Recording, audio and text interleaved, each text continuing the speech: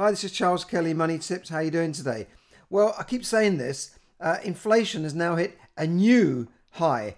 It's like every week I keep saying inflation has hit a new high, but this really has hit a new 40-year high at 10.1%. So we're into double digits now for the first time since 1982, according to official figures from the Office for National Statistics, or the ONS.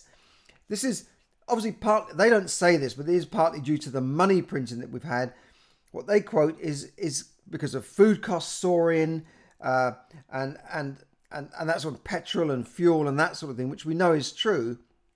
But we know that behind this is the massive amount of inflation of the money by the massive billion and trillion dollar, pound, euro money printing exercise. But food costs are going up by nearly 15%, and wages are definitely falling behind the cost of living and have been doing so for the last 10 years. So if you're in a job hoping that things are going to be okay, that your boss is going to look after you, you're going to get these pay rises, it's just not going to happen, unfortunately. Companies are becoming more and more competitive. They say that wages are going up by 4%, but of course the cost of living is going up, not by the official 10% as we say here, but really more like 15 to 20% if you're being realistic about it. Because these figures don't include housing and that sort of thing. And, they say, yes, food costs are rising by 14, 15%, but we know in the shops that some food stuff have doubled, So I don't know what foods they find that are only going up by 14%, but, you know that the price of everything is going up and the packaging is getting smaller. And we know that basics like pastas, cereals, eggs, cheese, and that sort of bread that people will buy, meat and chocolate, have all soared in price. So prices are now rising at the fastest they have for 40 years, since the 80s, when I remember high inflation, I remember high interest rates, I remember many of the people I know going bankrupt and losing their homes. I hope we don't go back to that scenario again, but you've got to remember that interest rates are rising again. We've seen this. We've seen mortgages become more expensive, and people most people are in fixed rate mortgages, but those rates are going to come to an end at some stage. We're not like Americans who've got 25, 30-year fixed rate mortgages. The lenders here are a bit tighter than that. They're very crafty, because they give you a 2 or 5 year fixed rate, charge you for it, charge you maybe £1,000 or £2,000 sometimes. So the rate is not really what it says. In the small print, you'll see what the real rate is. But then at the end of that 2, 3, 5 year period, that rate comes to an end. And of course, we've had the good old days of low interest rates where, you expect that when a rate comes to an end, they're going to give you a nice, new, shiny fixed rate at the similar rate or less. No, now it's the opposite. Now they're going up. And it's like have you ever been punched in the stomach, like a blow, and you can't breathe. You're like, that kind of solar plexus punch. It's going to be like that for a lot of people. They are literally going to have their head in their hand when they see the new rate. Now, I've experienced this myself. I was unlucky enough to have a buy-to-let mortgage where the rate expired, just about a month ago. What can I do? If I'd remortgaged early, I would have paid a massive penalty, maybe £5,000 or £6,000 penalty. So I just decided to sit it out and just pay the difference. So, but now I've been quoted a new rate, which is it's nearly 2% higher than I was paying, and it's costing me another just work out quick, about $250 extra a month. Now I can absorb that in my buy-to-let property, but if that's in your own property, in your own residential property, and so your mortgage jumps by £200 or £300 a month, then your gas bill and electricity bills have tripled by £200 or £300 a month, then how are you going to manage? This is the problem that most people, or many people, are facing. That's not to say that there aren't people out there with money. No, of course not. Look at the holiday booking, the serviced accommodation, the holiday lets around the country, fully booked in August, fully booked in September, fully booked in October. So there are people out there that have money, but a lot of the ordinary people struggling, bringing up families, they're in a bit of trouble. And as we said, fuel bills have trebled, and yet gone up by 300%, and they're saying inflation is only 10%. You know, this is like gas and electricity, and they're going to go up again. They're going up again in October. People are calling for the government to take more action. I don't quite know what the government can do. In France, they've more or less nationalised EDF, and people's bills have only gone up by 3-5%. Here, EDF, that runs a lot of our electricity here, they put prices up enormously, literally 3 times. So a lot of people are going to face winters of discontent this year. And as I said, contributing to inflation, well, we know what's contributing to inflation, all the things that are going up, but we know there's more to it than that. So in short, just about everything we need, we buy, we use, has gone up in price, and including mortgages as well, and that will have a knock-on effect to rents as well. And all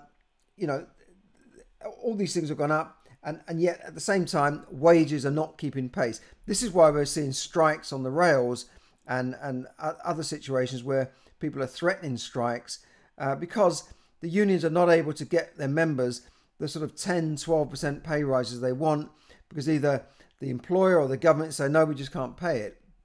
So there's a lot of discontent out there. So what can you do?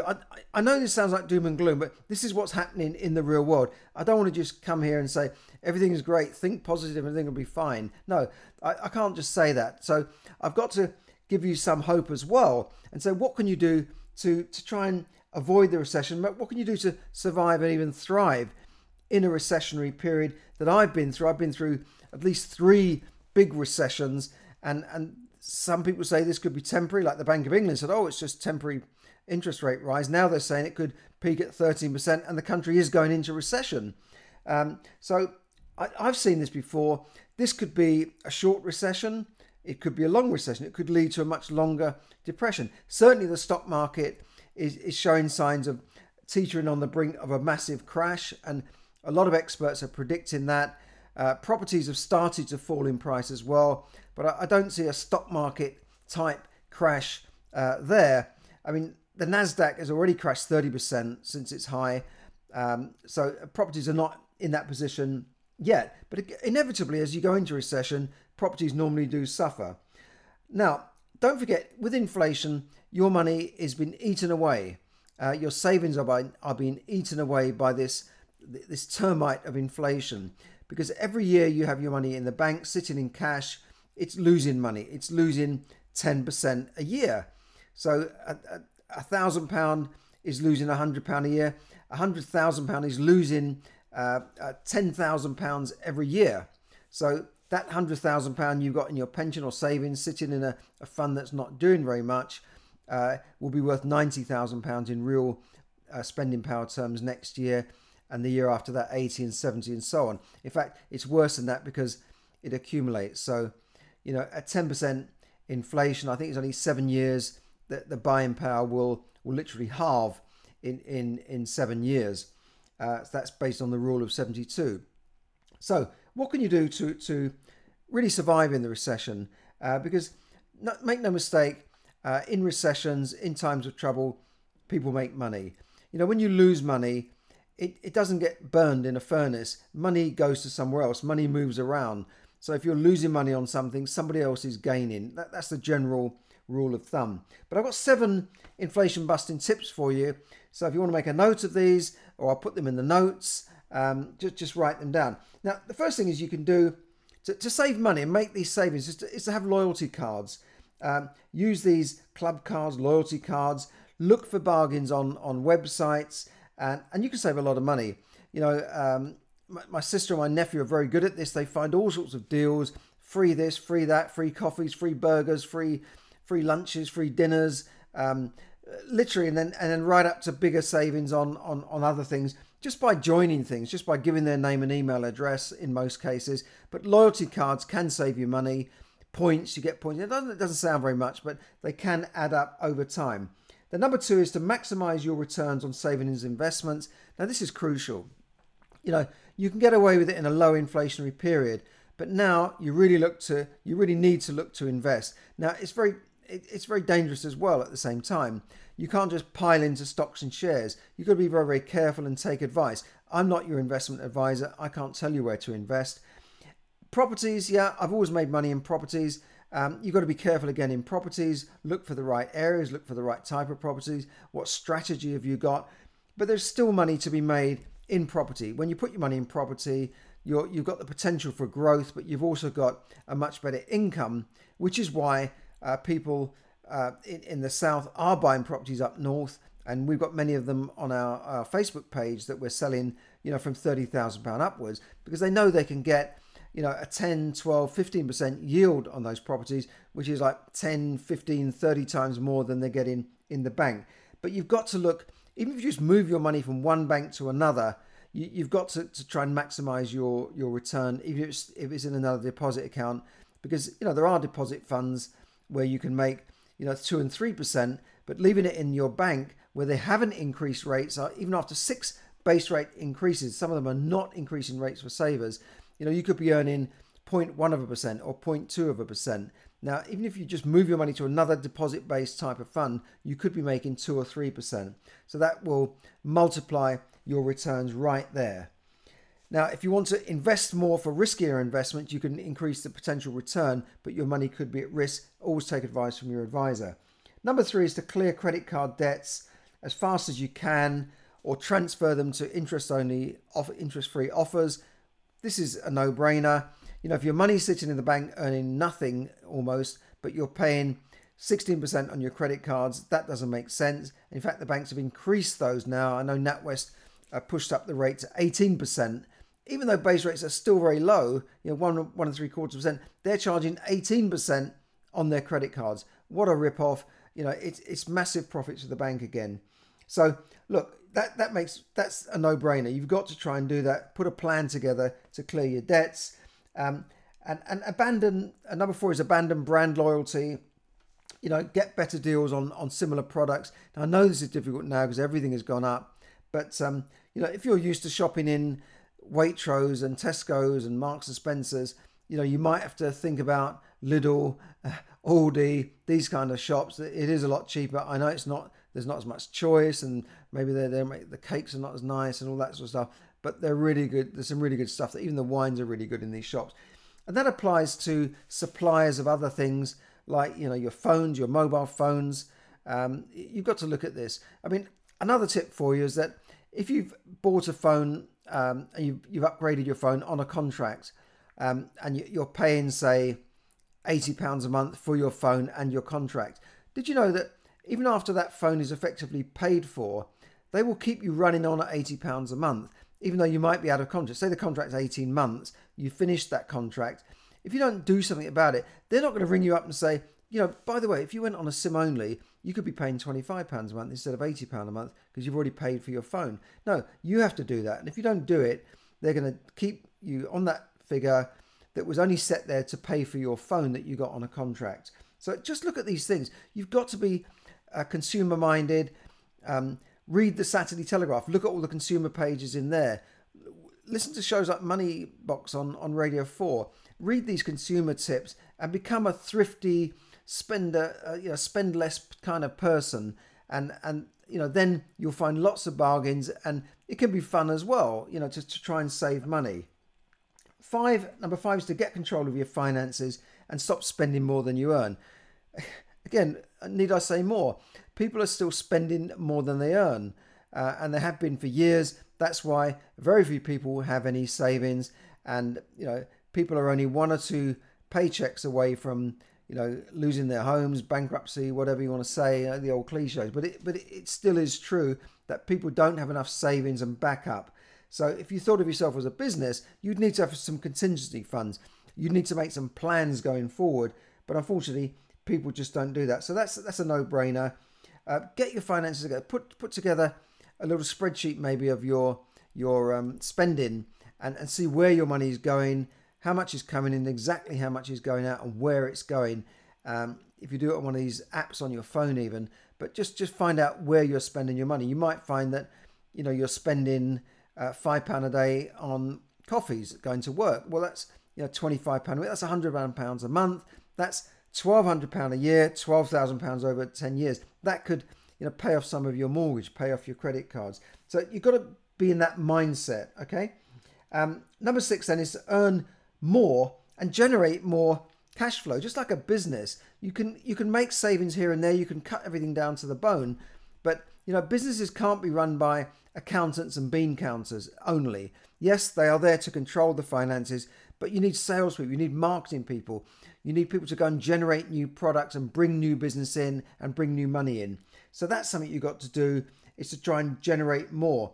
Now, if you can't get that from your job, you might have to do something like a lot millions of other people are doing. 5 million people are now driving Ubers and doing deliveries. Get a second job, get a weekend job, or start a side hustle. Maybe you can get into property. I put up many links to free training where you can get into property for, without any money down. You can learn to make money from property without even buying property. So look at that as a way of generating more cash flow when you've made all the savings you can. Then number 7, finally, is to invest in yourself, right?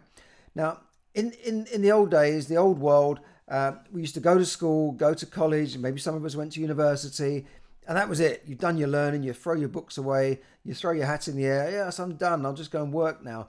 And that was it. And you went to work for a company. 40 years later, they give you a nice pension. That model has gone out the window. First of all, things are changing so fast that you need to constantly upgrade your skills. But secondly, most companies are not likely to employ you for 40 years, and they're certainly not going to give you a guaranteed final salary pension scheme. That's a whole new subject, right? So you've got to really invest in yourself, because, one of the reasons why wages are falling behind is because there's been this lack of investment in adult training, in investment, in upgrading skills. We know that in countries like Denmark, they spend 10 times more on adult education, and people are not getting it here. Having said that, there is a lot of stuff out there that people just don't take advantage of. So I can't just blame always the government for everything. You've got to go out there and get things. And, there are many local colleges that do evening classes, very, very cheap, where you can learn new skills. I mean, one that comes to mind is bookkeeping. Companies always need bookkeepers. You can learn that at a local college. If that's not your scene, learn to upgrade your skills. Try and increase your earning power. Taking short courses online. They're very, very popular now to give you that immediate hit of knowledge that can immediately make you go out and earn more money, rather than, say, going back to university and doing a 3-year degree in history. What do you need that for? You need to get the skills and get the knowledge that can bring you in money now. And there are a lot of short courses out there that can help you do that. And I'm going to give you one in a minute, which is absolutely free. Now, the economy is in what I would call a winter phase, right? I know we're in summer here in the UK, but it's in a winter phase at the moment. But winters don't last forever. Winter is followed by spring and summer, and then back to autumn, and then there'll be a winter again. Now, it might not happen every year, but the winter economy comes around every 10, 12 years. There's always these recessions, and you have a clear out of things, and you start again. Just like in winter, all the bugs are killed off, and that sort of thing. They start again, and then in spring, the new flowers come through.